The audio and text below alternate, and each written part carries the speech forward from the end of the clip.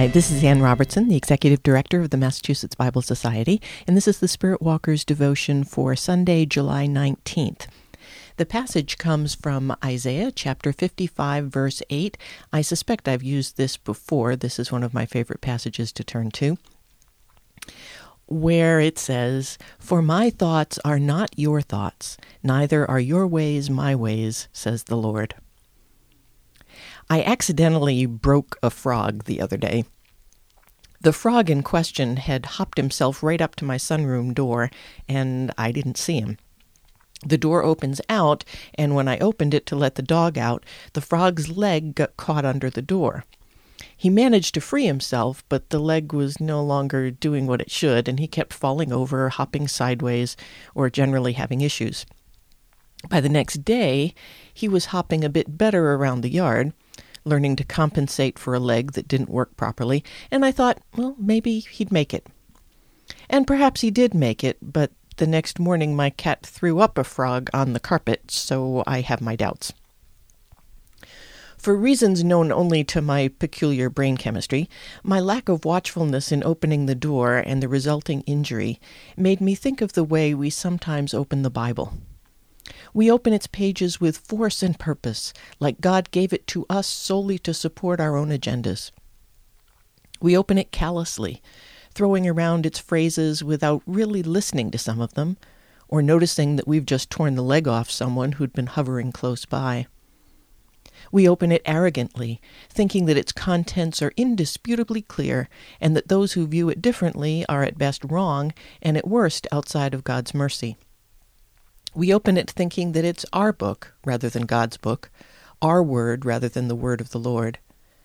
In the name of the Bible, we wound others made in the image of God, leaving them vulnerable to other predators. This has been on my mind because back on July 5th, I was out preaching for the Massachusetts Bible Society and delivered my Mass Bible stump sermon to some folks on Cape Cod. The essence of the sermon is sort of the core MBS philosophy, that we take the Bible seriously, but not literally. Since we're now on Twitter, twitter.com/massbible, I came home and I tweeted that message, to take the Bible seriously, but not literally. So by the next morning, my video introduction to the Massachusetts Bible Society, which has been sitting on our website for over a year, was posted on a fundamentalist website, and I was declared to be an enemy of the gospel. The video on YouTube, as of this morning, has received 1,086 hits, with people calling me unchristian, as well as others lending their support.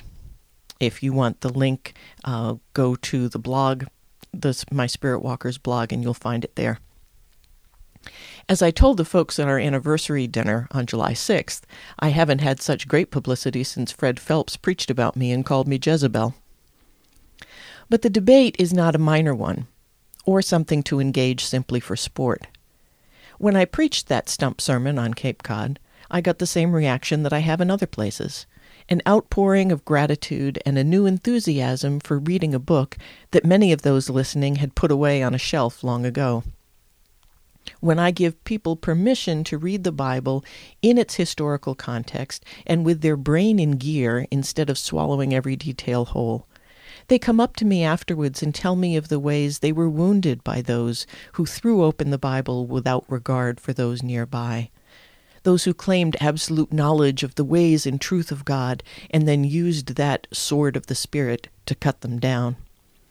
They tell me of being afraid of the Bible because of those who threatened hell if they should question a passage or interpretation. Last I checked, God was the judge and not human beings. We see through a glass darkly, Paul says, all of us. God warns through Isaiah that God neither thinks nor acts like we do. And I don't read there any exceptions for those who take the Bible literally. When we open the Bible, we should do so reverently, gingerly, prayerfully, humbly, and with all the faculties of reason and sense that God gave us. When we do that, no innocent creatures will be torn apart, and our own faith will be both deepened and blessed. In the meantime, those of us at the Massachusetts Bible Society are working to develop some doorstoppers, so fewer lives are hobbled by those who unwittingly forget that God's ways and thoughts are not ours. Will you pray with me? Save us from ourselves, dear God, and teach us your humility. Amen. Thank you for subscribing to the Spirit Walkers podcast. You can also read this on a blog. If you go to annrobertson.com and click on the blogs and podcasts, you'll get the Spirit Walkers blog, and you can get any links that you want there. Thank you for your support, and I'll look forward to being with you next week.